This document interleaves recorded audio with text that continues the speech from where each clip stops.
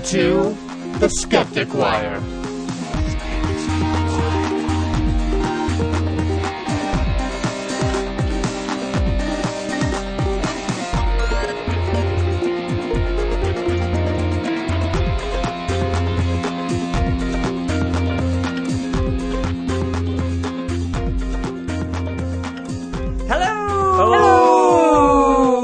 It is the 4th of June, 2014, episode 165 of the Skeptic Wire. Sorry, dog just licked my hand, and I wasn't totally expecting that. I'm your wet-handed... Quit putting peanut butter on it. Yeah, exactly. Your wet-handed host, Gary Lawn, and with me this week, or I'm with them, actually, since I missed last week, are Greg Brine. Hi. And Donna Swafford. I'm here, but I'm not. And really. per usual, Greg is sitting across from me, and Donna is sitting to my left and Greg's right, in case you wanted to visualize how we're sitting at the table. I don't think we've ever explained that before. No. All the customers? No, listeners. What the listeners know is that you are stereo left, I'm stereo right, and Donna is smack dab in the middle. Ah. Which is weird, because when I mix it... You do it the other way around? Yeah, I'm in the middle, and Donna's sort of right, and you're sort of left. But then when we sit, but that's kind of how we sit, from my perspective, because I'm across from you two. You guys are sitting on the couch, and I'm sitting on the chair with the table. I'm imagining the listener is sitting in the empty fourth space around the table. There we go. Yes, we have an oblong, ovalish table at which we sit at Greg's place. Whereas we sit around an oblong, ovalish. Actually, it's an oval, and around at my house, I have an oval. What's that thing called? Coffee table. Coffee table. Yeah, coffee table, and around which we sit. But they're on the other side of that, and I'm across from them. Welcome to our first episode of Skeptic Wire seating plan podcast. Right. So Skeptic Wire, the feng shui episode. Bite your tongue. I was about that. So if you have any suggestions on how the feng shui may work, perhaps we could start setting things on fire. What are those things? They smell good. Thank you. I didn't understand what you were saying by saying that we would set something on fire by putting your wrists together like you were going to get handcuffed. Well, you've never been set on fire with a handcuff? Is this not a shared experience? No. Plus, Rutabaga. And I'm never sharing a hotel with you ever again. I was playing the $100,000 skeptical pyramid as well. Things you set on fire.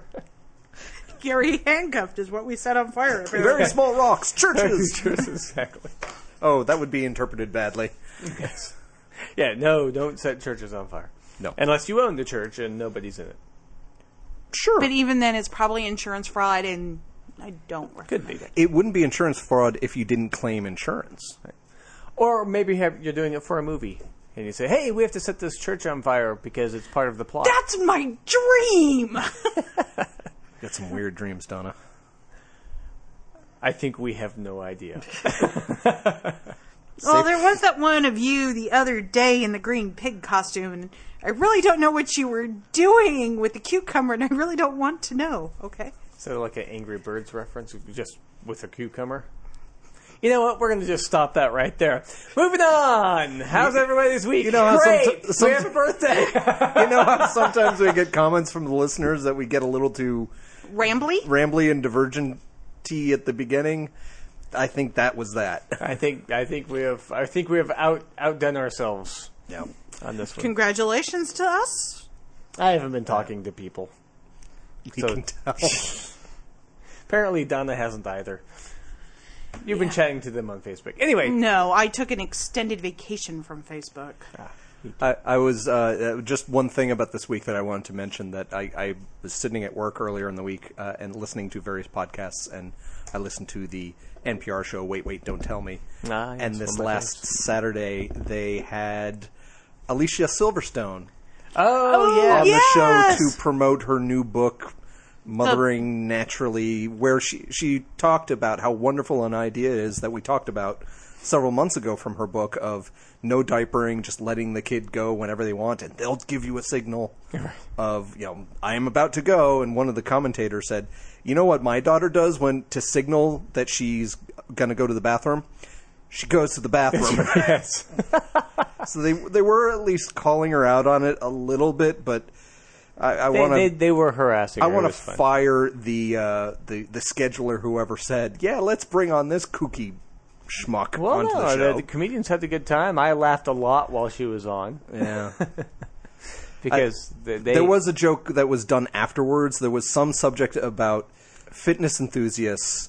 Their new popular drink, where it used to be like coconut water or anything like that, now it's human breast milk. Right. And one of the commentators said, "Did Alicia Silverstone think that up or something?"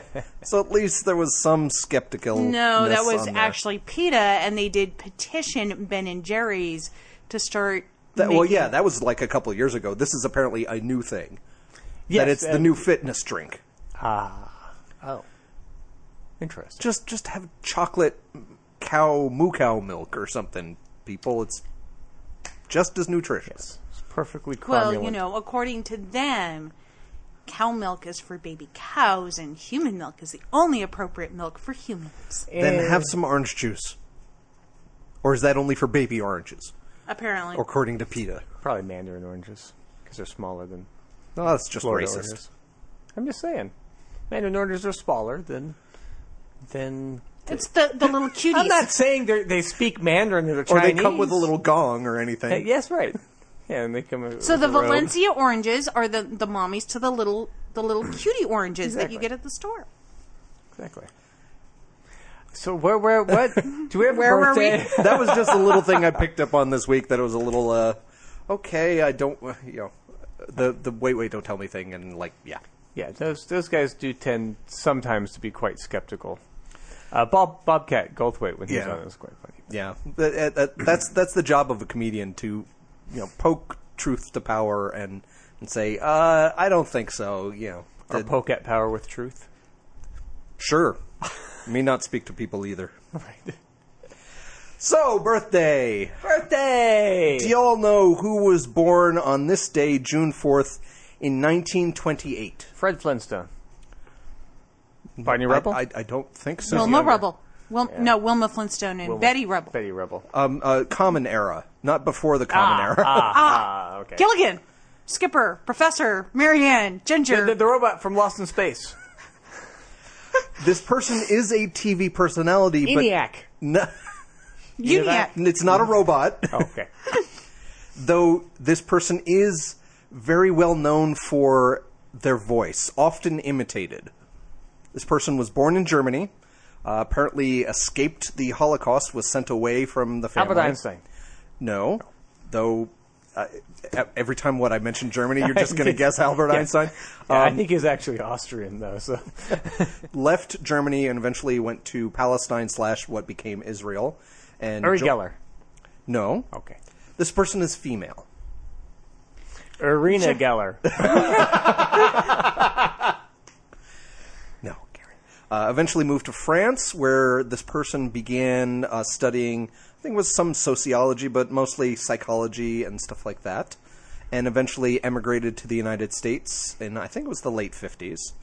And people imitate her voice? Yes. Dr. Ruth Westheimer. Yes. I was going to say, Ha-ha! Yay, Gary got one! I got one a little more, because I have some books I want you to read. Yes, exactly. So first you take the cucumber to practice putting the condom on. Exactly, and it's it all ties back. I'll stick it in the green pig. In the wedding pig? Green. Oh, The green little pig. I thought you said squealing pig. Okay. Oh, No, that's only in Alabama. And that's a Cards Against Humanity card, apparently. So in the 1980s, she started doing a radio broadcast show called Sexually Speaking, where kind of for the first time you had someone in a media market, granted it was midnight on Sundays, who was speaking frankly and after Sunday started. So for fuck's sake, Sunday into Monday, I think it was, but I don't. That would be much better because Sabbath and all that crap. Well, yeah, it's the kind of thing where it was a show about sex and sexuality. It was frank and honest. It wasn't pulling punches. And I'd like to point out, I do know that the Sabbath was actually on Saturday and not on Sunday, but modern Christianity. Okay, moving on. She's Jewish, so yes. her Sabbath would have been on Saturday. Exactly. So, sorry. Okay, there goes that. Yeah. Anyway, back to Dr. Ruth. So she started her radio show in the 1980s, which eventually got transitioned over to TV eventually, but she did a lot of TV spots with David Letterman and stuff like that, and so that's where she became a household name. But she talked frankly about sex and sexuality, maybe not quite as frankly as, say, a Dan Savage would. Well, this is a precursor to Dan Savage. Exactly. It was the 1980s. You finally had someone saying, listen, people enjoy sex, but let's do it safely, use condoms, and that sort of stuff. Wasn't the Kinsey report? The Kinsey report was in the 50s, I believe. 50s. 50s and 60s, I believe. Okay. So it's kind of a natural progression from, hey, let's actually study it, to, hey, let's actually talk about it. Let's talk about sex for a minute. No, wait, that's something else. Never mind. Go ahead. So she's not specifically a skeptical luminary or anything like that, but she said, well, let's look at what sex open the actually conversation. is, and let's talk about it without hindrance of the, oh, you shouldn't talk about that kind of thing. Right, and we're seeing that natural progression with people like Dan Savage and Lacey Green, who both have popular websites and shows where they speak. Lacey Green's new one is about anal sex, which I don't think that Dr. Ruth would have even imagined covering. I don't know. I didn't really ever listen to her shows or watch it, but We were a bit young. Yeah. But anyway. Gary was lost in thought thinking about, anyway. Lacey Green and anal sex. No. I thought you were thinking about Dr. Ruth, and okay. I thought, yeah. And I was like, no. Okay. Anyway, moving on. No, pretty much. I mean, that's really all I had to say about Dr. Ruth. She's not specifically a scientist, though she is educated. She has a doctorate in, I think, education or sociology. Okay. Yeah. So she's not like a Dr. Phil type person who's not actually a doctor. I think Dr. Phil has like an English degree or something like that. No, he has a psychology degree because he was I believe it is psychology, because the reason that he actually became so big was that he worked for attorneys helping seat juries. So he did a lot of like the cold I thought reading. he wasn't actually a doctor. He may not have his doctorate. That's what Dr. I Phil mean. degree revoked. No. That's number 2 on the interwebs' searching engine. The popular search engine kind of fill in Yes. the blank. A Exactly. PhD in clinical psychology from the University of North Texas. Huh. According to Oh well, yeah, Wikipedia. but it's from UNT, so Yeah, it's a Texas actually, doctorate. and it wouldn't be. Those it don't wouldn't. count. It wouldn't Fuck actually be. you. Fuck you. And, again, fuck off. Actually, and it wouldn't be University of North Texas. It'd be North Texas State University at that time. Okay. They lie. Jesus fucking Christ. Sorry. Stop doing that. And his dissertation was entitled Rheumatoid Arthritis, a Psychological Intervention. It's going to be fun when we start sounds talking about the a little longitudinal study later in the show. Yeah. Yep. So, yeah. But he actually got it as a legal consultant, is how he actually became big, because he worked with the attorneys that were seating the jury when Oprah Winfrey had her famous beef trial up in North Texas. Okay, I don't know about the beef trial. Google break! Yeehaw! She actually hired McGraw's legal consulting firm to prepare her for the Amarillo, Texas beef trial, because the Amarillo, Texas Beef Association sued her because she basically said that red meat was bad. Yeah. And it caused a whole bunch of problems because her minions suddenly stopped eating beef. Mm-hmm. Kind of like John Oliver's minions crashing the what was it, the server? FCC website because of the net neutrality thing. Yeah. Well, hopefully he won't get sued. Well, how can he get sued? But turning it back to the subject that we were talking about, I was just curious because I knew Dr. Ruth was, in her own way in the 1980s and so on, progressive in actually talking about the real science of sex and the real experience of sex. And I was trying to Google around to see if there was any big criticisms of what she has said, if she's off the mark on sometimes. Because I know some of the personality doctors, like Dr. Drew, and sometimes Dr. Phil, are criticized because, and I'm not even talking about Dr. Oz level stuff, but being too conservative in what they're saying and being, like, sometimes Dr. Drew's like anti-trans, I think, sometimes. Yeah, but also pop psychology. Yeah. And stuff that isn't quite true, but we know it's true. So, but Dr. Ruth seemed to focus more on just kind of sex advice. Right. And relationship advice kind of things. Yeah, because she did a call-in show, too, and people would ask her questions. Yeah. It started out with just letters, but then went into call-in show on a 7-second delay, but still. So it doesn't seem like she's really been called out, except for the crazy conservatives who never want anybody to talk about sex. Of course. For getting anything demonstrably wrong, but that's only with like a day or two's worth of research, seeing kind of what people have said about her, and mostly it's positive. Yeah, sex positive. Yes, and that's important, to be positive about the experience that we all hopefully have of having sex in our lives and all that. Unfortunately, sometimes the result of sex leads to babies that you maybe didn't plan for, but hopefully horrible things don't happen as a result. Twoo.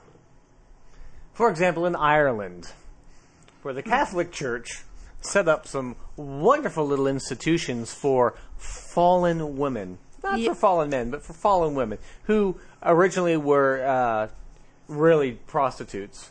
Well, sorry, considered prostitutes. Basically, any woman that got pregnant out of wedlock. Right. They could have had a role in the hay, or they could have actually been raped. Yeah. And so, because it doesn't matter. Because if you're a woman and you have sex, you're dirty and bad. You're dirty just because of the fall and the whole fruit of knowledge of good and evil. Yeah, whatever. But so the Catholic Church set up a whole bunch of things called the Magdalene Sisters, I believe. Sisters of the Magdalene. Magdalene asylums all over, and it wasn't just Ireland. And so women would be put in there if they had children out of wedlock or were pregnant. Small girls would be put in there if they shamed the family for whatever reason, or being overly flirtatious, or even being too pretty. So even if they weren't pregnant, some women were thrown in there at a young age. Yeah. And it turned out that most of these places appeared to be slave labor camps. Yeah. Laundries where the laundry is the most common right, but they would work form. They would live in bad conditions, they would work in bad conditions, and they didn't get paid, and they were just basically atoning for the sin of being a female. Yep. However, all of that pretty much has been known for years, but apparently there's a new thing that's been discovered. Yes. Somewhere in Western Ireland. Dublin Road, Tuam, Ireland. Right. What? Tuam, Ireland. Oh. What were you laughing at? I thought she was going to go in the Twoo Love, Tuam Island. Tuam Island. Some kids were playing around in this abandoned, which was closed in the 50s. In the 50s. The last one was, by the way, the last asylum was closed in the late mid 90s. Apparently. Yep. So they were playing around and they found some crypts that were broken open, and within they found bones, lots of bones, and it looks like there are about 800 kids, dead children and babies. Children and babies. Now, going back a second, it wasn't necessarily crypts that they went into, but it was a septic system. A big old septic system. Septic, sorry, not crypts, septic system. There was like concrete over it that had cracked and broken, so they finally saw that there was this septic system. So it wasn't even as reverent as being a crypt or anything that was found. It was... They were just dumped bodies. Dumped. Yeah. No headstones, no records or anything like that. Just limited records. Okay. There are limited records about it. Records of essentially disappearances and deaths, as in... But it appears there were a lot of deaths of children during this time. More like 45% of some asylums where the kids were just starved to death or beaten or who knows what. Because Catholic nuns in Ireland could Yeah, I'm casting aspersions against Catholic friends. They're not all dancing around in the Alps. They're not all like Mother Teresa, who was perfect. Right. You're not. That was surrounded by sarcasm HTML tags. Yes, indeed. But like I said, That's what we know. In addition to the finding of these 800s, these stories are now coming out. There's the movie, which Judi Dench was just recently nominated for an Oscar award, Philomena, where she had played a woman in one of these asylums, and was trying to reunite with a son that she had given birth to. Additionally, these children that were actually raised in it, if they managed to get to school age and beyond, were treated horribly. People talk about bullying in the United States. This was worse. The way I read it, that if you took, what was it, it was some 10 or 20 years ago, you finally saw in orphanages in Romania these little babies who were basically left in cribs, who never had any interaction with anybody, severely socially and intellectually depressed and held back. If you combine that with the undesirable casts from India of these are kids who are completely deprived and are social pariahs because of how they came about. You mix those two, you have these, what do they call them? Home children. Home children? Home babies, home children. And they were kind of constantly being told that they were inferior in a way, or that their mother was inferior as well. Mm-hmm. That you had to agree with them. You were the product of sin. It's the sins of the father, etc., etc. Well, apparently not the sins of the father. Yeah. That's what's amazing about this. The sins of the father should be witnessed back upon the father, but the father has apparently got off scot-free. It's always the woman's fault. Nowadays, when Christians bring up things like the abortion debate, they always say, well, we always believe that the child is innocent and should not be punished for anything either the mother or father did, but apparently these Catholics in these homes and all that didn't believe that. Right, and No. I think that they're being disingenuous when they say that anyway, because it's quite obvious that they do expect the children to suffer. You can see it with reduction of school lunch programs. You can see it in the reduction of helping poor families out. Right. They are being punished for something that they have no control over. And that's just wrong. Yep. Do we know, I mean, this was kind of into the 20th century that these homes still exist and these kids are around. Well, they actually started in the 20th century. Right. Most of these kids, a lot of them died before they got to school age, and some of them didn't even complete school because they died. Do we know what might have happened to any of these kids who have survived? Is there any history of them that you know of? There probably is, but it's probably...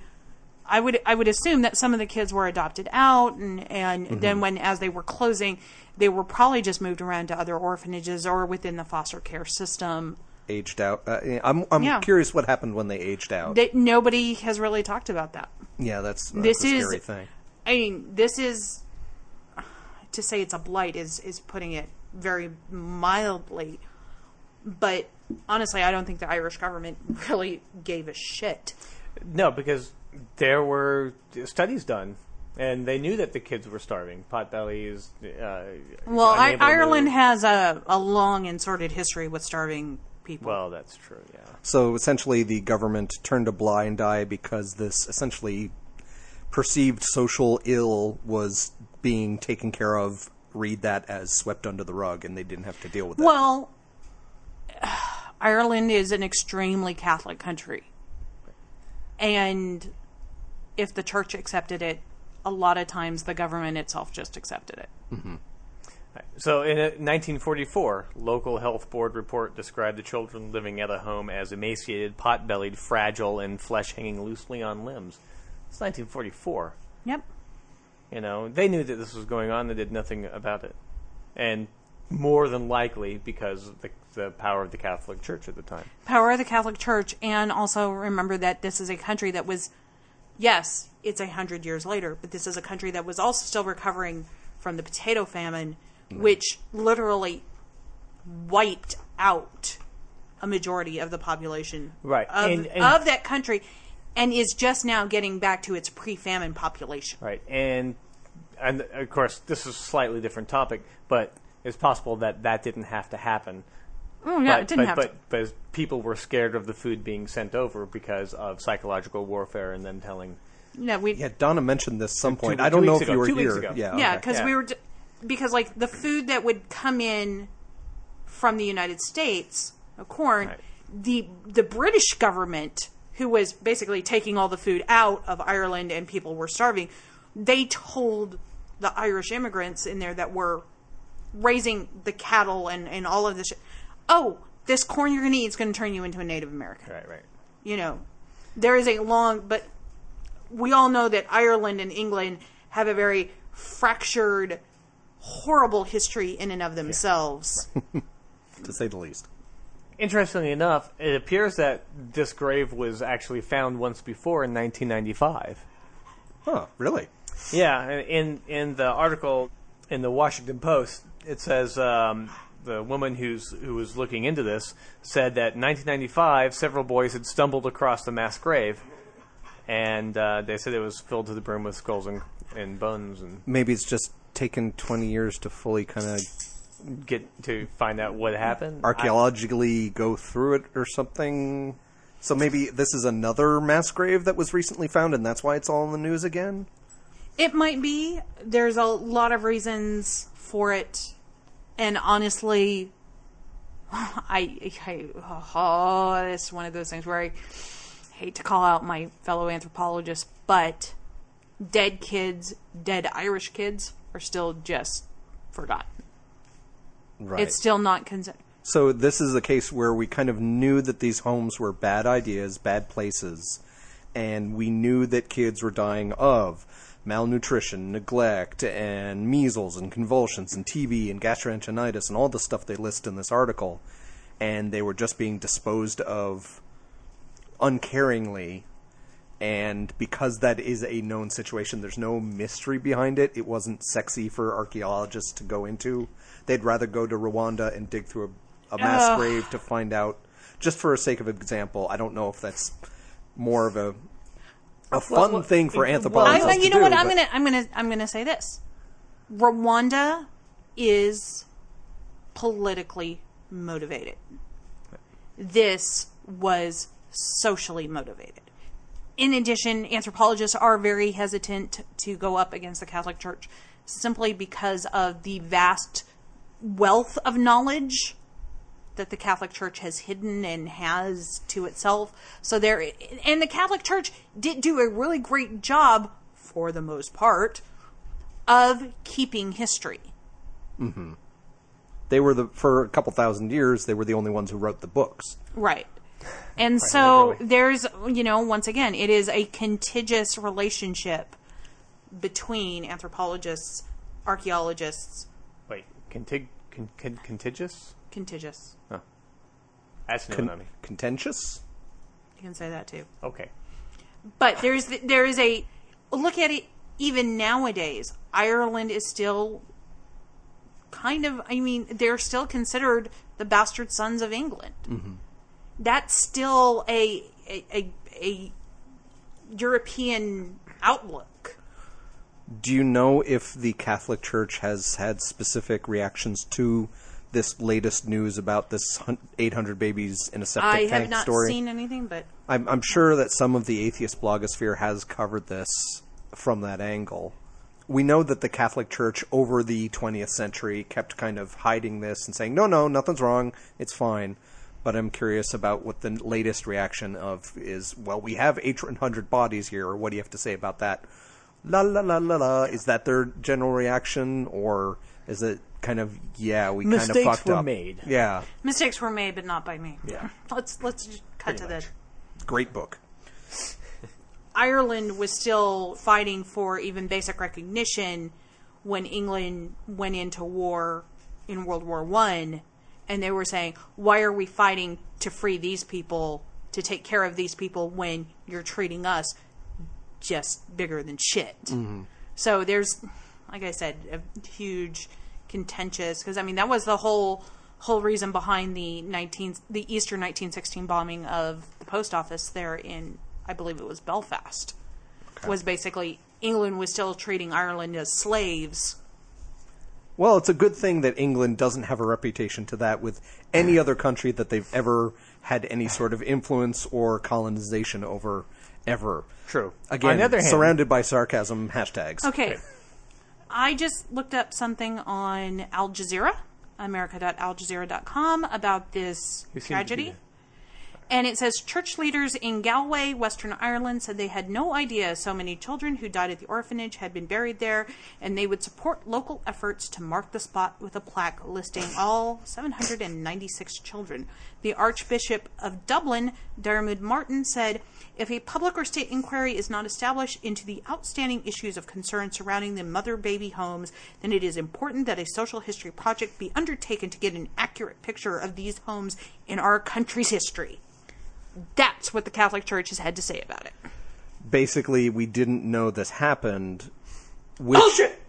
Sorry. I agree that in general that's bullshit, but on the other hand, if you've got this organization that's constantly trying to basically lose its own records over a century and kind of ignore this whole population and just make it go away, there may be a short memory, like all the people who worked at there are dead now or whatever. Yeah, sure. So they don't have that memory. When he says we, he means the immediate group of people there. Right. Yeah. I would almost guarantee that the Catholic Church knew exactly what was going on at these places because they were Catholic run. Right. And in fact, they, from what I understand, they actually bid to do this. So they knew exactly what they were doing. I'm just saying that they maybe have been in their own record keeping or whatever, keeping secret from themselves. Oh yeah, I mean I think that's exactly what happened. That's With- why all in these with- scandals suddenly reach the Vatican. They're like, oh, we had no idea. Okay, actually they didn't know. Right. Like with the sex scandal, Right. that Right. they were trying to bury it so much that it was like, oh, really? This isn't just a problem that we're having at such and so parish in Right. Chicago or Yeah, whatever. it is. Yeah, it's not a problem because we moved someone over Corliss there. and other Tuam activists have organized the Children's Home Graveyard Committee and wants more than just a lasting monument, but a state-funded investigation and excavation of the site. And Corliss is the local historian who's been doing this kind of excavation / investigation, not just of the gravesite, but also of historical records to find out what people have actually said about this. Are there any records about who these kids actually were? She did some kind of library searches to find out, what do we know about these kids before we start looking at their bones, that sort of thing. Right. But you brought up earlier, you wonder what happened to some of the kids that were in the homes. And turns out, if they got into a loving home that allowed them to play, they might have done quite well for themselves. If they were ever adopted or fostered out to a good home. Well, thankfully, we have science that's behind that idea. Oh, good, because I thought I was just speaking out my butt. Literally, it's published in the journal Science. Oh, well, see, there you go. So it must be true. But it's also got numbers behind it. So what we have here is a study that was started in 1986 by a Susan Walker of the University of West Indies and a couple other associated people, where they were trying to find out what interventions in early life might actually help kids who are disadvantaged. So what they did is they went out and found children who were, say, from 9 months old to toddlers, so only a year or so old, very young, but also very deprived economically and educationally and all that kind of stuff. We knew that these kids were smaller and were having problems or whatever like that, and they wanted to see what could be done for this. So they found about 100 to 150 kids who were of this toddler age range, and every week for, I think it was a couple years, a social worker would essentially come to the house and teach the parent, especially the mother, how to interact with the child. And it was very, very, very basic stuff. Like, if you have a spoon, you say, "This is a spoon. You eat stuff with a spoon." And you'd mime kind of taking something out of the bowl, and nom, nom, nom, I eat with the spoon, and using verbal stuff. And I know I am being very kind of talky and sing-songy, but that's essentially kind of how you talk to kids. You speak slowly, and you say, "This spoon, spoon. This is a cup. You drink juice out of the cup." Sometimes you pee into it, but only if the doctor asks you to. Or if your boss makes you, because you're a long-haired hippie and should not be working at the government. And also... Bitter. No, not bitter. I've passed every drug test I've ever taken, obviously. That's not the point. We have Anyway. no doubt of that. Just the way you said that was quite bitter. Despite Moving on. I'm just trying to figure out how to start again. I'm not... pancreas. Oh. By the way, no one mentioned what a smooth segue we had into this. That's why I gave you the big thumbs up. I didn't want to interrupt you. Okay. He did. Because actually, and this is just a side note, the Irish baby story actually went on much longer than I thought that it would. Yeah. Sometimes that happens. Yes. And that's okay. Filling up time. Continue. So in addition to just basic verbal skills and just interacting with the child, they also taught the mother how to play essentially some educational games. There's not a lot of specifics in the articles I read, but essentially kind of basic kind of like the spoon example. This is a spoon. I eat with the spoon. And they put down the spoon and they'd say to the kid, go get the spoon and bring it to me. A very basic kind of, you understand what a spoon is and you take direction to understand what you do with it. If you're doing that with a little child, that's how you teach a child what the world is and how things work and what things are named, and you make the child curious about what's around them. Right. That's essentially the hope that Susan Walker, et cetera, all had on this. And they had this intervention for a couple of years of just every week they'd kind of say, so are you playing these games? And here's a new one you can try. And here's a little dolly that you can do with very, very basic stuff. And essentially over 20-some years, so into the early 2000s, they have been tracking these 100 to 150 kids. And what they found is when they got to the point where they were in their 20s or so, their early 20s, they were able to interview about 100 of these kids versus the control kids who had no intervention or just had an intervention of here's some more food for the kid. Right. And they found that the kids who got this intervention made 25% more income than the control kids. So you saw a very significant effect of very, very basic intervention as a young child. And it's really along the same lines of the Head Start program and all those kind of interventions we have in the United States, where the earlier you go with just simple stuff, ABCs, colors, getting kids interactive, getting kids interested and curious goes a long, long way. And now we have not just kind of tests to prove it, but also seeing that these kids make more because they're able to interact more with the world and learn better. Yeah, they're better socialized. Yes. Probably a better education. And that was one of the things that I was trying to find out by reading the actual study. Because they say 20 years after the intervention was conducted, we find that the average earnings of the stimulation group are approximately 42% higher than those of the control group, which is kind of astounding. Right. And it's different from the 25% number that's quoted in some of the articles. Right. So I'm not sure where that difference is. Well, the 25 also takes in not just the control group, but also the non-stunted group, if I understand. So, okay. So they kind of average that. But the problem I have with that is that's the average earnings, which, as we know about averages, some guy who's a CEO can completely... And right. so I couldn't find out exactly. It's averages. It's only 100 kids that are left being tracked longitudinally in the experimental group. Right. So that's a small number with a small number, and averages can be very problematic at that small number. But all these kids are of kind of the disenfranchised social caste. So they sort of are, but one of the things they said is that some of the salaries and wages, because they're also comparing initial wage if they started at one job and the current wage that they're at right now to see what they've been able to had. improve. But they also said that a lot of it is hurt.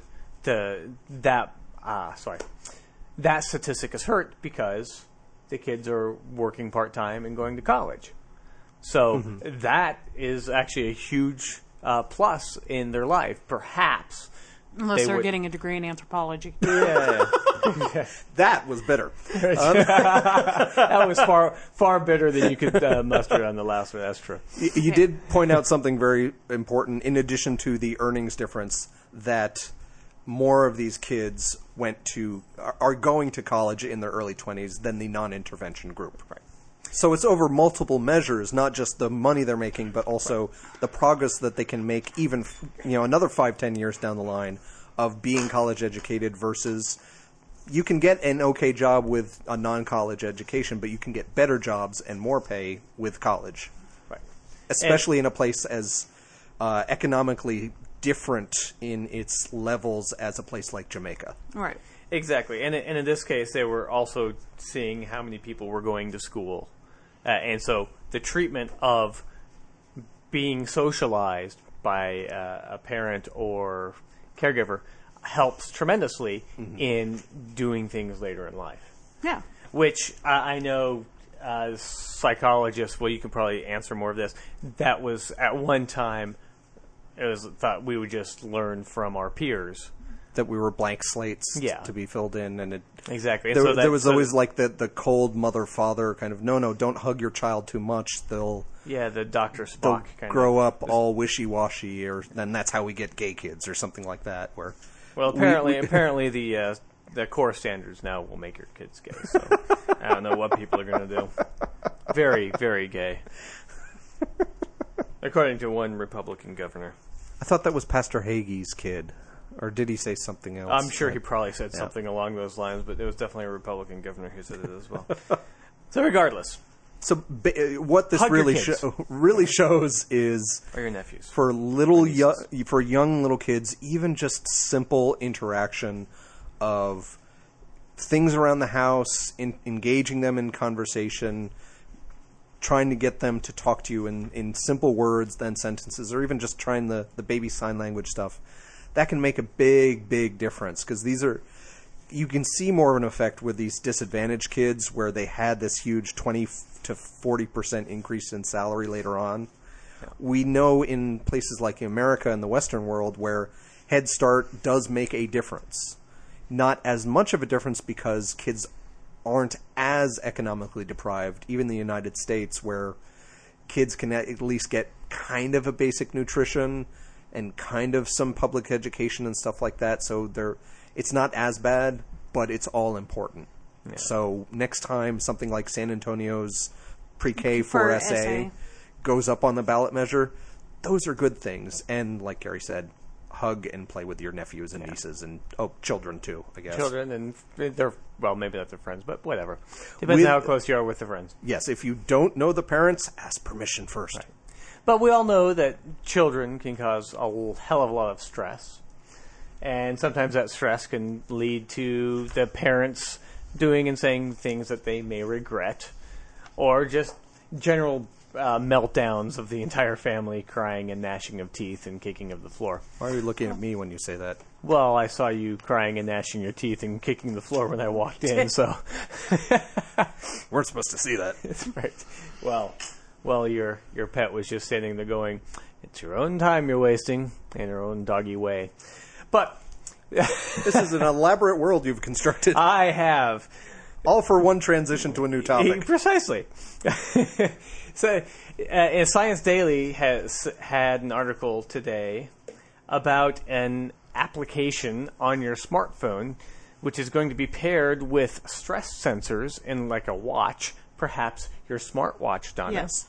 So like heartbeat and galvanic kind of sweat thing? It's actually sweat, yeah. Okay.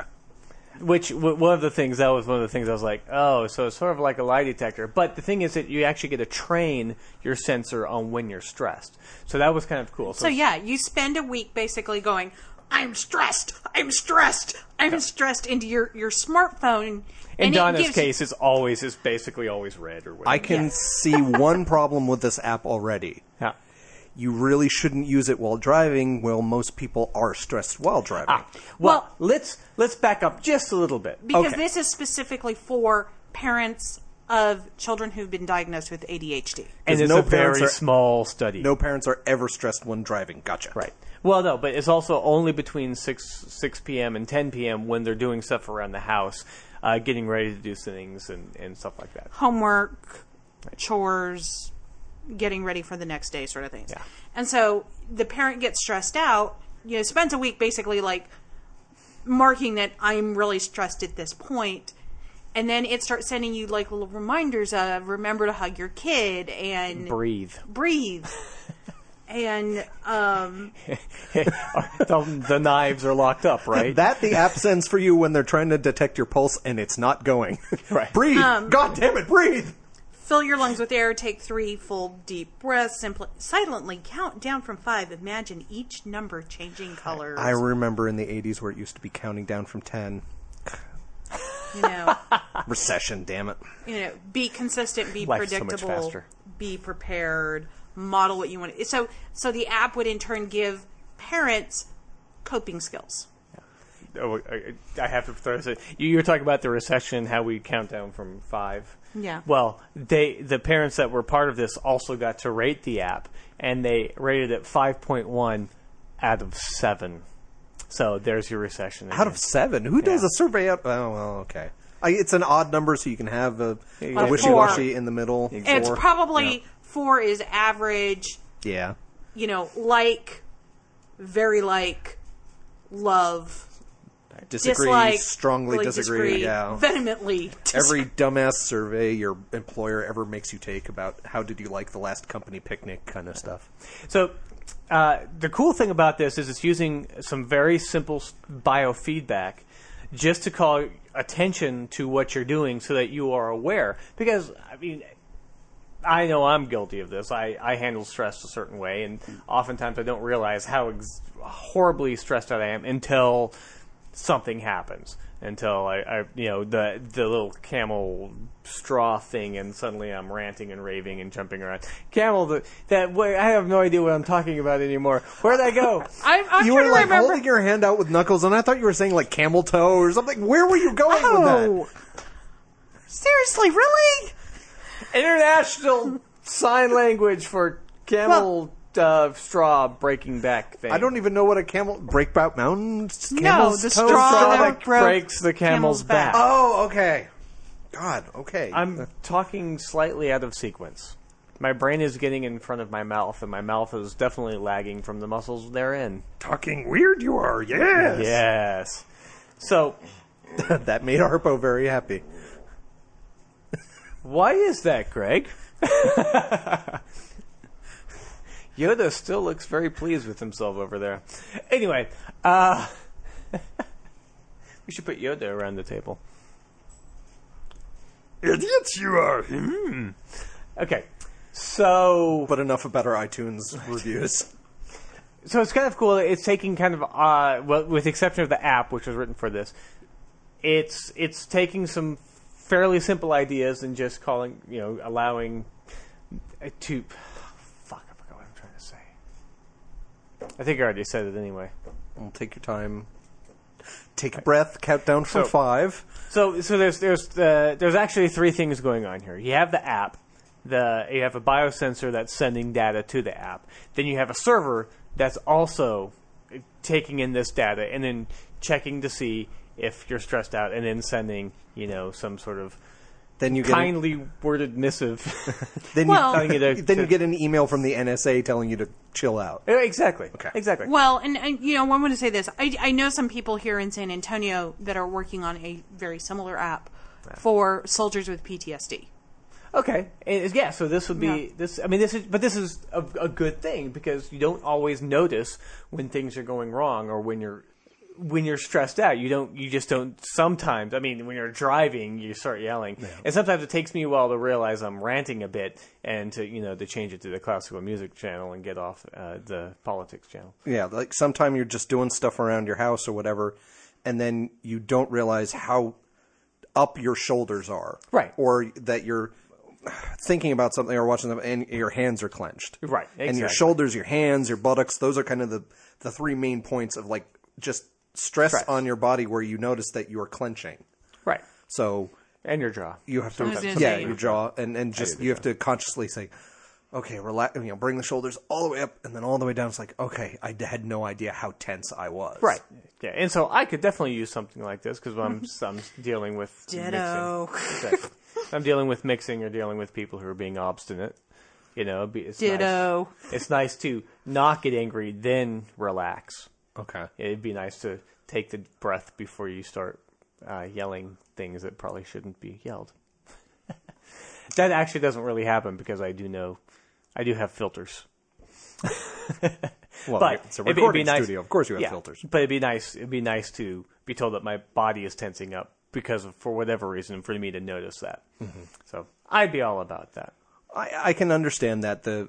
I have mentioned before on the show that I have had some success using a app that I enter in when I exercise and what I eat throughout the day to remind myself to not eat too much, to not boredom eat, to get some physical activity. And that kind of feedback of logging when you're stressed or what stresses you can help be a basic just reminder, hey, relax. But as long as people don't lean on it too much as a crutch of, oh, this is going to solve everything. Sure. I will no longer be stressed. I can be resilient and move on from all the other things that I've ever had working on. I'll never be stressed again. Right, which some people look at to technology to be the savior. Mm-hmm. The one thing I didn't like about this, I thought was probably a little bit on the pushy and people would ignore it side, is that the parents also received different prompts every 90 minutes to 2 hours during the day. So it's basically receiving spam. And I'm not certain that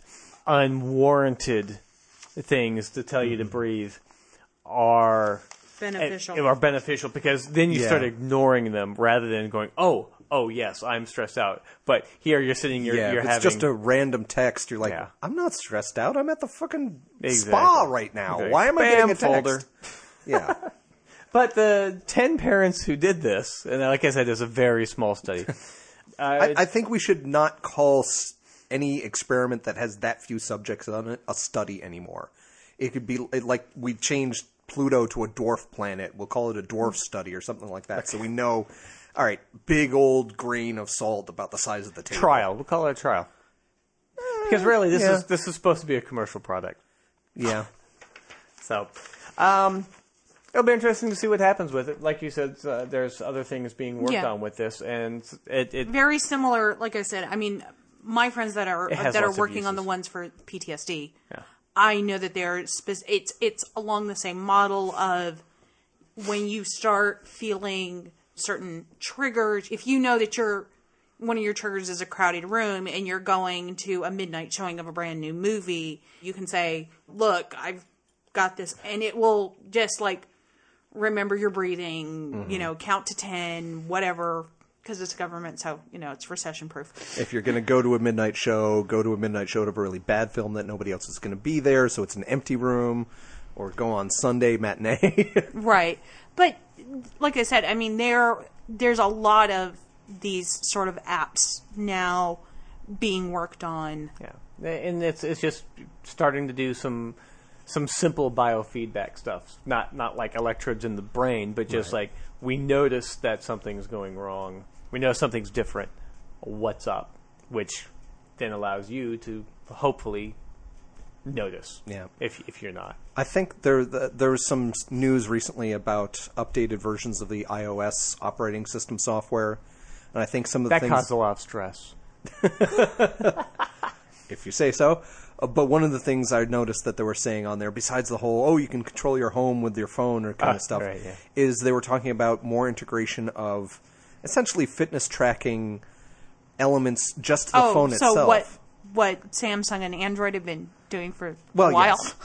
Yes. Yeah. That it can count. It'll basically be a pedometer and stuff like that to track. Like what Samsung and Android have been doing. But see, this is the thing I have. I'm not saying this is new to Apple or anything. I just happen to notice it. I'm just saying it's good that this technology can help. Yeah. See, personal fitness. This is the one thing about the personal fitness apps for the phone. I don't carry my phone when I go running or go to the gym to work out. I leave it in the locker or something. Yeah, because one, you're going to sweat, at least the workouts I do, or you go swimming. can't take the phone. Otherwise, I mean, phones are so big now. It's like, what do you do? It's like, where do you put them? So you either put them on your body or put them in a case, and now suddenly you bend over, or it's getting in your way when you're. And so I don't like the idea. I personally don't see the phone as anything but a logging type thing. Right, but and it can be good for, walking around the office throughout the day to show just how many steps you take. Right, because that's their big thing is, I know with the Samsung one, because I have the newest phone. I have the Galaxy 5. Watch, which the watch I can see working. The watch because of GPS. has the pedometer in it. Additionally, the phone has the pedometer, right, and they do talk. But this also logs. You can log your food. You can log your exercise. Oh, no, in addition to logging that, as well as a heart rate monitor. Right. No, I get that. I mean, one of the guys I'm working with in the lab, he's doing this exact same thing and kind of refining the whole thing. And so, I had to do jogging in place, jumping jacks, push-ups, squats, and the whole thing. And so he was basically identifying somewhat instantaneously, which activity was going on based on the 3 degrees of freedom on the sensor. And that's really cool. That was really helpful. But then you have to carry this thing with you. Now, if it's on the watch... And I also imagine, Microsoft's Clippy coming up. I think you're jogging. That's right. Would you like help placing one foot in front of the other? But there's also certain apps now, like there was that Zombie Run. Did you ever see that app? Yeah. Where you would take it with you and you run, and it would tell you need to change your course because there's a zombie coming up from your left, and run this way. And it kind of helps you vary up. Mm-hmm. Right. You say, I want to run 5 miles, and so it tracks you with the GPS, and then it also throws zombies at you so that you're doing something other than running. Because quite frankly, running is boring. Running sucks. Yes. But it's the cheapest and fastest way to get into exercise because all you need are shoes. Literally you don't even need those if, you're running on a beach or something. Yeah. So, but it does. But again, I think and, make up songs and just practice my breathing when I'm running. So I don't run with headphones. So that's just me though. Yeah. Well, it doesn't matter. Don't stress about it, Gary. I'm not stressing! But if you do get stressed out... You need to be more resilient, Gary. Yes. Yeah, you're telling me to be more resilient, but I may not have a choice. Because it's all about the neurons in my brain. So there were... No, it's about the demons. The demons in my brain. The little frogs and demon things inside my brain. So there was a study on mice by Minghui Huang, I believe is how you pronounce his name. Her name. Yeah, Minghui Lang. He's trying to determine the gender right now. Yeah, because they keep on just saying their... Minghui Wang. Minghui Huang and colleagues at the Cold Spring Harbor Lab in New York, laboratory in New York, did a new study with mice, and they basically stressed the mice out and found that some of the mice recovered well and some were susceptible to fears. So what would happen is about 20% of the mice... Let me back up. The study was the mice were put on an electrified grid.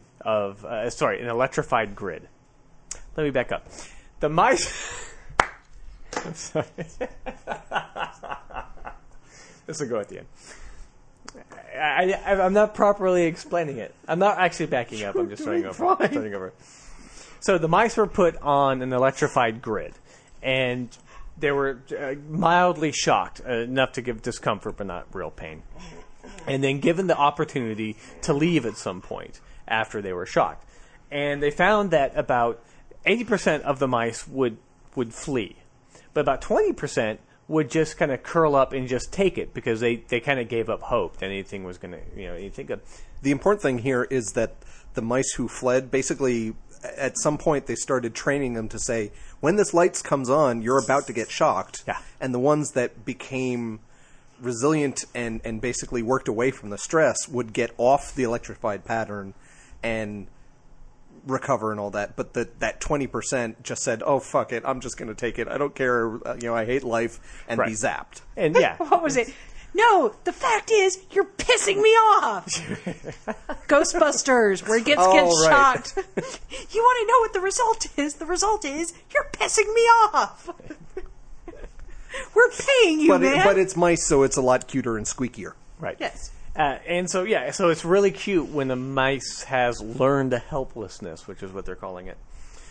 And it turns out that there's actually a structural difference in the brain that causes this. And it also turns out that you can induce this in mice that are not susceptible to this. The mice that have learned helplessness have stronger connections between their neurons, and the ones that don't have far more elastic neurons, which is kind of weird. You would think that it would be opposite. Yeah. Well, I was thinking it made sense that if these mice that are so stressed over and over and over again that it becomes a hardwired pattern to just expect stress, that when they have the opportunity to get out of the stress, they just think, well, I'm going to get stressed anyway. Why bother moving away? They don't learn the behavior of, I can get away from the stress if I see the light. They just think, stress is always going to happen, and I'm just going to get stuck here. And essentially what you get is depressed mice. Yes. And that's what they're kind of talking this whole thing into, because the area of the brain that we're talking about, the medial prefrontal cortex, is often associated not just with stress, but with depression. Right. And so the point of the study originally was to find out why people after stress get depressed. And so they found at least one clue is the structure or the neurons, the tenseness of the... So if your neurons are tense, basically... Everything's on you is tense. And so it gets hardwired. A rut in your brain is created that stress bad, and you still keep feeling that even if you're not literally being stressed anymore. Exactly. And as I said, they figured out that by increasing the cell activity in the prefrontal cortex, they can make resilient mice susceptible.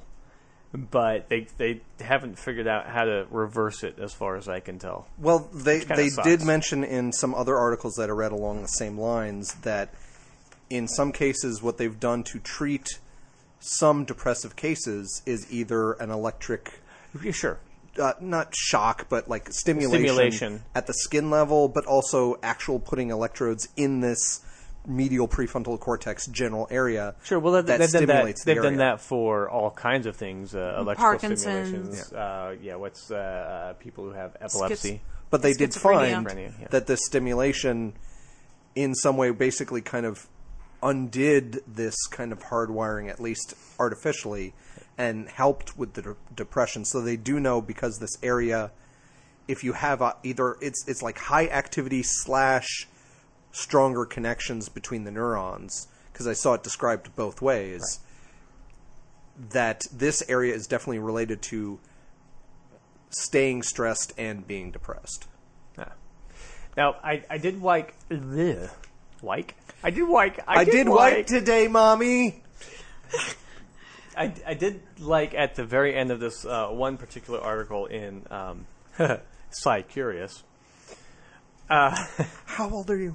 The very last paragraph in this was actually it's kind of one of the coolest ones I've read in a small study like this. And it says, and quote, "And while the prefrontal cortex is clearly an important area for depressive behaviors, it is certainly not the only one involved. Quote, "The devil is in the details," explains Helen Mayberg, a neurologist at Emory University in Atlanta. "It's not any one region. Any lab may pursue this pathway or that pathway, but no one should expect that any one place, any one cell is explaining depression." But she notes that this study helps to show how important the prefrontal cortex is. This study is another step, she says, in piecing the circuits together. Which means this isn't the whole picture. This isn't everything. This is just a small part. And so many studies, like the previous one with the app, seems to say, oh, well, this is the end-all and be-all of everything we're doing. Or at least the news descriptions of it. Yes. In, like, Reuters. Reuters? Like in a Reuters article just summarizing what happened in the medical study where it's written by someone who doesn't understand science or something like that. Yeah, exactly. So I was really happy to see that.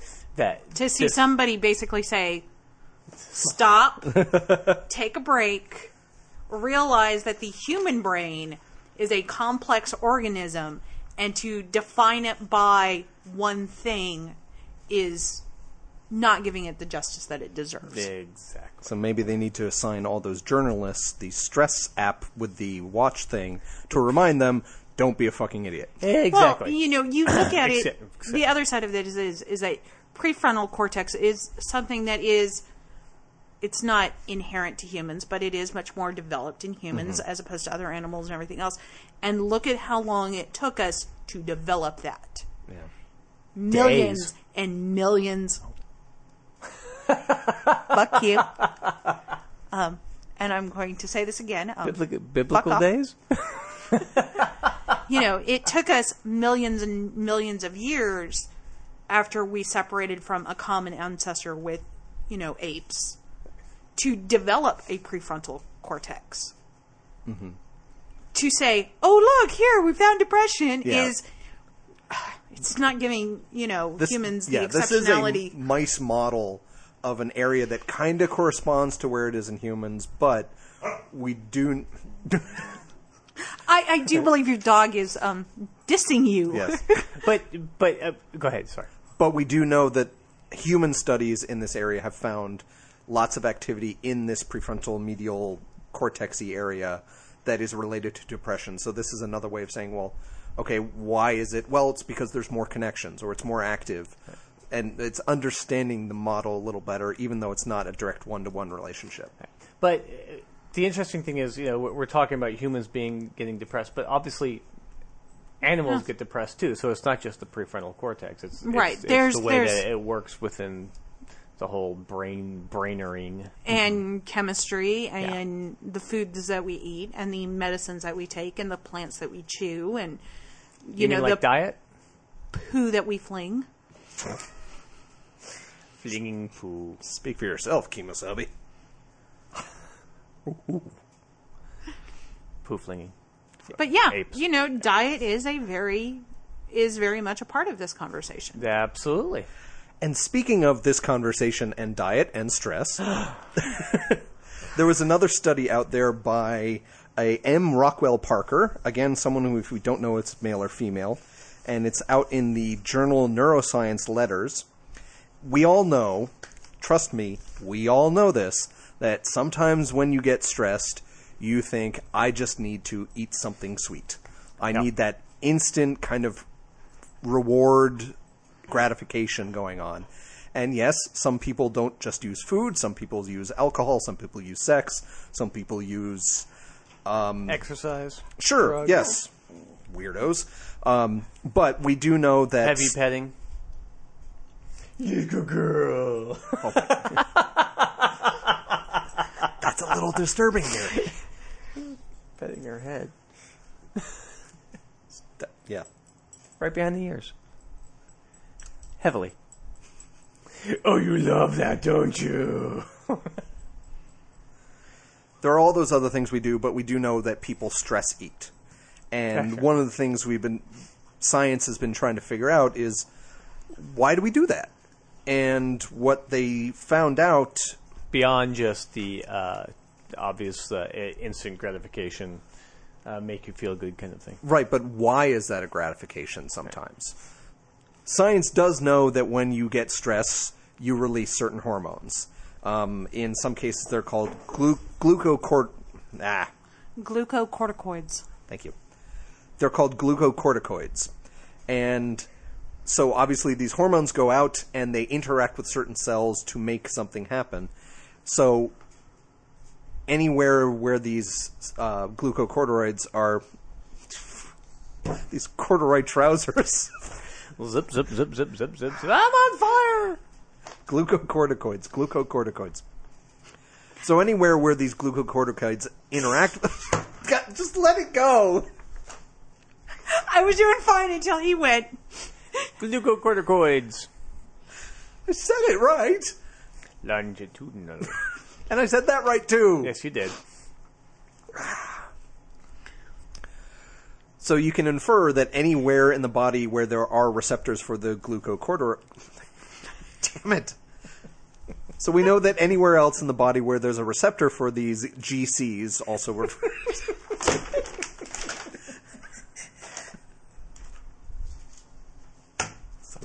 You can't win, man. There's just no way. Go ahead. So, listeners, you may not know that I just edited 3 minutes out of this podcast where I had trouble saying the word glucocorticoids. Yay! Scientists also refer to these as GCs, Yay! and I'm going to do that from now on. So, anywhere else in the body where you find a receptor for this GC hormone... Guitar centers? Fucking bitch! Just leaving some for the end. I'm sorry. Go ahead. I will not interrupt you more. Bullshit. I promise. If there's a receptor for this GC hormone, you're going to know it interacts for some reason with stress. So, if you find a receptor on, say, your skin, you know that when you stress, your skin reacts in somehow, or whatever. Well, they looked and they found in the taste buds on your tongue that are related to sweet, savory, also known as umami, whatever the hell that means, and bitter taste. I think it means sweet and savory, actually. Yeah. Okay. There's a trouble with the Oxford comma going on there. I don't know what umami is related to there. No, I've heard umami, and it's a hard to describe taste. It's something that they can't say that is sweet or savory. It's Right. kind of in between. So it's actually not sweet or savory. It's another taste that is Hits all those bases or something. yeah. It's just they can't describe it. If I recall correctly. It is one of the 5 basic tastes, together with sweet, sour, bitter, and salty. It is a loan word from Japan and can be translated as pleasant, savory taste. Oh, there. So it dovetail more with the savory side of things. But we know that this hormone from stress binds to these cells in the tongue. That means that the taste reception that's going on with your taste buds is being affected by stress. And we would assume that what happened, or what the researchers would assume, is that when you get more of this hormone, these sweet receptors maybe act more or take in more and makes you want it more. So, you get more of a reward from tasting a sweet chocolatey thing or a umami thing or a bitter thing or something, that you get this reward of, oh yeah, that really tastes good. I feel better now. Right. Now, these receptors are also located in other places, like lower down the gastrointestinal or in the pancreas. Down the esophageal tract. Which and I into didn't the know. stomach. I had no idea. Yeah, because I kind of thought they were just, right there on your tongue. Because they're located in the oral taste buds. I'm like, where the hell else are you going to put them? Apparently, this means that your pancreas is tasting that Willy Wonka chocolate bar that you just had and thinking, I feel better now. Even though I didn't win the golden ticket. Yeah, exactly. It's more of your pancreas senses that you ate this stuff and realizes, you don't have to eat as much anymore. You've gotten that thing. It's that whole you've satiated feedback. that. Exactly, that feedback system. Does it reduce the stress at all? Or is this just, or no? I would assume more the stress thing is the taste bud, because that's much more immediate, and we know we're sensing that. Right. As opposed to, I have never, eaten something and realized, my pancreas is happy. The thing that makes the bile is just chugging it out. That's great. The only thing is the opposite when, tomato sauce gives me a heartburn now that I'm reaching the second part of my life kind of thing. That I didn't want to say old age because we're not old yet, but yeah. No. Yeah. Well, speak So for we yourself. say. Yeah. Yep. I still feel young, and my voice broke at least once during this podcast. Oh, okay. Exactly. So it's another way of saying your body may just biologically want sweet stuff to help relieve stress. So, maybe just when our ancestors were unhappy, they said, you know what I need a fruit from that tree. That'll make me feel better. Yeah. Or something. Is it a tree in the garden of never mind, in the garden with the tree of knowledge of good and evil? No. Well, there were 2 trees in that garden. There were. There's the tree of Tree of life and the tree of knowledge. Of And good the and evil. tree. Not just knowledge, though. It's the knowledge of good and evil. What about the tree of Hershey's chocolate bars? Well, they don't talk about that much, because that may have been near the tree of happiness, which, of course, we're not allowed to have anything about. Happy isn't good for religion. No. Anyway, so But, we have stress taste stress receptors. Stress taste receptors. So when you stress, you taste things differently. Yeah. And you possibly crave, which is the other thing. When you're stressed out, you crave. Because I know when I was stressed out last week, 2 weeks ago, whatever, I did eat actually quite a bit of chocolate bars and stuff because it was nice. I'd walk into the kitchen. And they're right there, and then you just... Well, no, I put them in the pantry so that I wasn't... Because I would constantly just chug them, which is bad because then that much sugar just doesn't do me well. But regardless. No, it doesn't. But we know from these 2 studies that we just finished talking about that sometimes some people can get stuck in that stress mode and they think, okay, I'm going to keep eating, that'll make it better, but it doesn't. Right. And a feedback loop happens, and also a food back loop happens where you keep getting bigger and bigger, which causes you stress because you think you're fat, which makes you eat more, which causes you stress. You're basically Fat Bastard from that film series. Austin Powers. Yeah.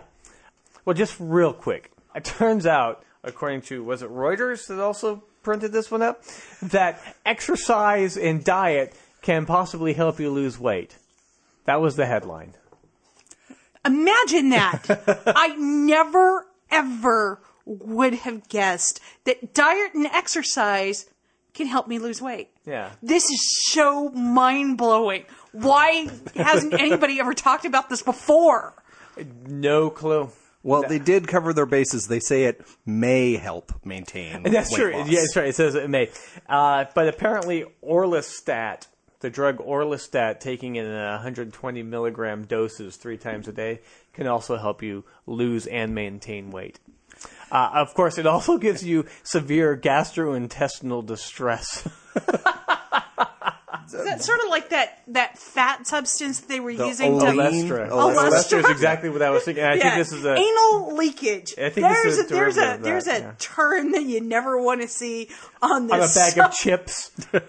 Eating too much of this may cause anal leakage.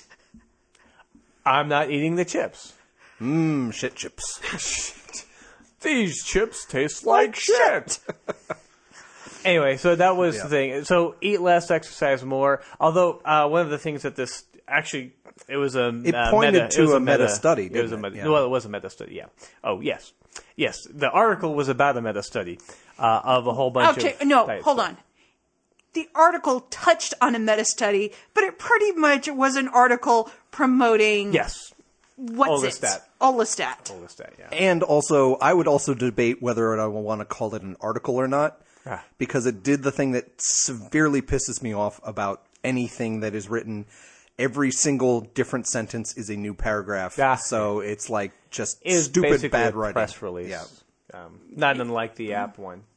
Anyway, it was kind of interesting. I skimmed the study just to see what they were talking about, and it was basically they did some about 50 plus studies they compiled and looked at, and they were longitudinal in that they followed people over a course of, longitudinal. It was over about a course of 3 to 5 years, depending on the study. All things considered, that's pretty good. Longitudinal. And so it was obese people losing weight up to 5 to 10% of their body mass over a 2-month to 1 year period, and they also had to follow up with trying to keep the weight off using non-surgical methods.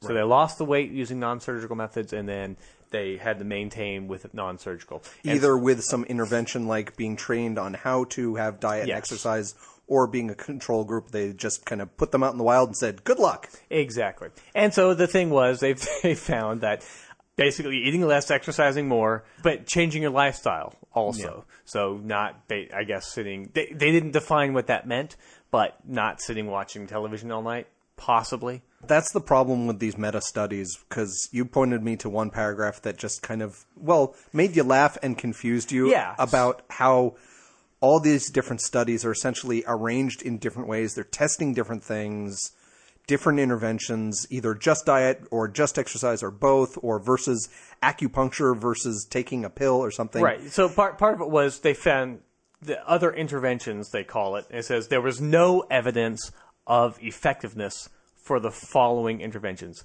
Dietary interventions versus control condition, which means that diet did nothing compared to people who weren't on a diet. Mm-hmm. As far as I can read. In the 2 or 3 studies they numbered. Right. High carb diet and low fat diet versus other types of diets.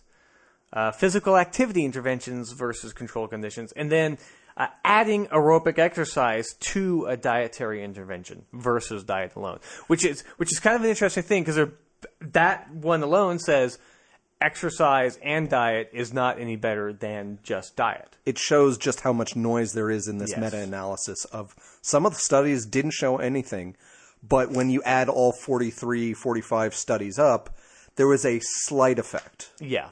Which means it's a good idea to maintain a diet and change your lifestyle at least a basic level. It can help a little. Right. And as it shows, you have to change your lifestyle, which basically means exercise and diet as well. Mm-hmm. You can't just go on a diet because they said everybody that just goes on a diet gains it back. So you have to change everything. At least Buy until new pants. Right. At least until someone invents the adipose pill. And then we'll all be better. Exactly. Well, I think Allistat is probably a good step in the direction because you're effectively having gastrointestinal distress. Anyway. You know, that's just not something you ever want to see. No. So what did we learn today? We learned that Greg can't say glucocorticoids. Neither can you. Exactly. Glucocorticoids. Yeah, but can you say Dr. Ruth Westheimer? Dr. Ruth Westheimer? Yes, we learned that she was one of the first people to be a sex-positive DJ. DJ. Oh, yeah. Radio I DJ. remember that term. Yes, yeah, there's no such thing anymore, really, except on college radio. We learned that the Magdalene sisters and asylums were quite bad for basically anybody that went to them, except apparently for the Catholic Church. They kind of got off on it. Yeah, I'm casting aspersions. What? We learned that stress is bad for you, but there's all kinds of cool ways for you to deal with it. I'm not really being funny, I'm just saying. And there's an app for that. Or there will be soon. Plus some electroshock therapy and some chocolate. Wait a minute, what? I don't know. Okay. Also, eat less, exercise more, change your lifestyle from whatever it is. Whatever you're doing, it's wrong. So just change it. So just change it. Anyway, so I think that pretty much does it. So goodbye for me. Bye. Thanks, Gary and Donna. Bye, both of you. Yeah. And of course, thanks for joining us this week. I was trying to do it like a two Ronnies thing. It's a good night from him, and it's good night from, or it's good night from me, and it's good night from him. But it doesn't really work with three. So you don't know who the two Ronnies are, do you? I'm just Ronnie thinking Corbett of the and 2 Marnie Barker. episodes of Doctor Who that had the Ronnie in it as the villain. No. Nothing to do with that. Okay. Comedians. Anyway, thank you for joining us, and we will talk at you later. Bye. Bye-bye. Hey folks, one more thing before we let you go. As you may have noticed over the last few months, your 3 hosts have had various scheduling conflicts that have led to one or all of us missing a recording session here or there. Obviously, life just sometimes gets in the way. Work, school, etc., etc. Realizing we had an issue, the 3 of us came together for a band meeting to figure out how we're going to handle this. What we decided to do was temporarily change our episode frequency. So starting this week and going forward for the rest of the summer, we're going to shift for a monthly release schedule.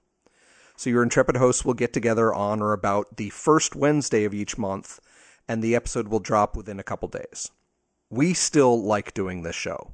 It gives us a lot of enjoyment to have what we consider intelligent and fun conversations, and to share that with you, our fans, our dear listeners. We just need to take a little breather for just a few months. As always, we do enjoy hearing from our fans, so if you have topics or news stories that you'd like to hear our take on, please share them with us on our various modes of social media. We will continue to be active on those, Facebook, Twitter, etc., as much as life will allow. Thank you for sticking with us. We know that a lot of our listeners are not just fans, but you're our friends. We've met a lot of you in person, and you've had a lot to say to us, and you've affected our lives. We're going to keep doing the show, and we're not stopping. So we will see you next month, and thanks a lot. See you soon. The Skeptic Wire podcast theme music is by Oscar Lawn, with guest mandolin by Greg Perrine. If you've enjoyed listening to The Skeptic Wire, leave a review on iTunes, or leave us a voice message via the Podposted app for iPhone. Friend us on Facebook or follow us on Twitter at The Skeptic Wire. Follow our blog at skepticwire.blogspot.com or send us an email, skepticwire@gmail.com. You've been listening to The Skeptic Wire.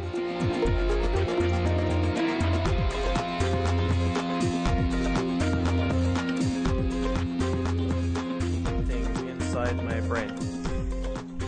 So, John Morrison, you're a neuroscientist at the Icahn School of Medicine at Mount Sinai in New York. I believe that's the guy who did it. Is he not the guy who did it? Nope, my bad. It's actually Minghui Wang and colleagues at Cold Spring Harbor Lab. Yep. Want to start that over? Yeah, sure, why not? Oh, I get it right. Right. So there was a... Now, these receptors are also located in other places, like lower down the gastrointestinal or in the pancreas. Down the esophageal tract. Which and I into didn't the know. stomach. I had no idea. Yeah, because I kind of thought they were just, right there on your tongue. Because they're located in the oral taste buds. I'm like, where the hell else are you going to put them? Apparently, your pancreas is tasting that Sorry. Herky jerky? Apparently, your pancreas is also tasting that I'm gonna get this stupid joke out. You're not? Apparently, your pancreas is also tasting that Hershey's... You're so close.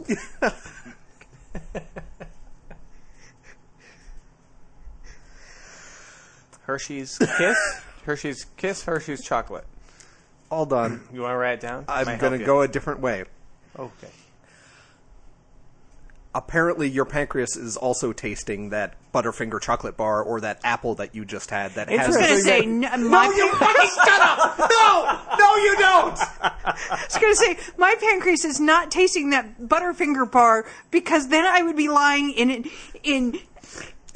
shock from an allergic reaction. All right. Chocolate bar. I thought he was going to say Hershey's Kiss. Chocolate. Some kind of sweet thing that does not have nuts in Just it. say chocolate. All right, that shrimp and chocolate bar. No, that's not good because Donna's allergic to that too. Sorry. That chocolate and relationship bar. No, both and Gary are allergic to relationships. That doesn't work. Break out in hives. We love you, Greg. Oh, God. So apparently, this means that your pancreas is tasting that Willy Wonka chocolate bar that you just had and thinking, I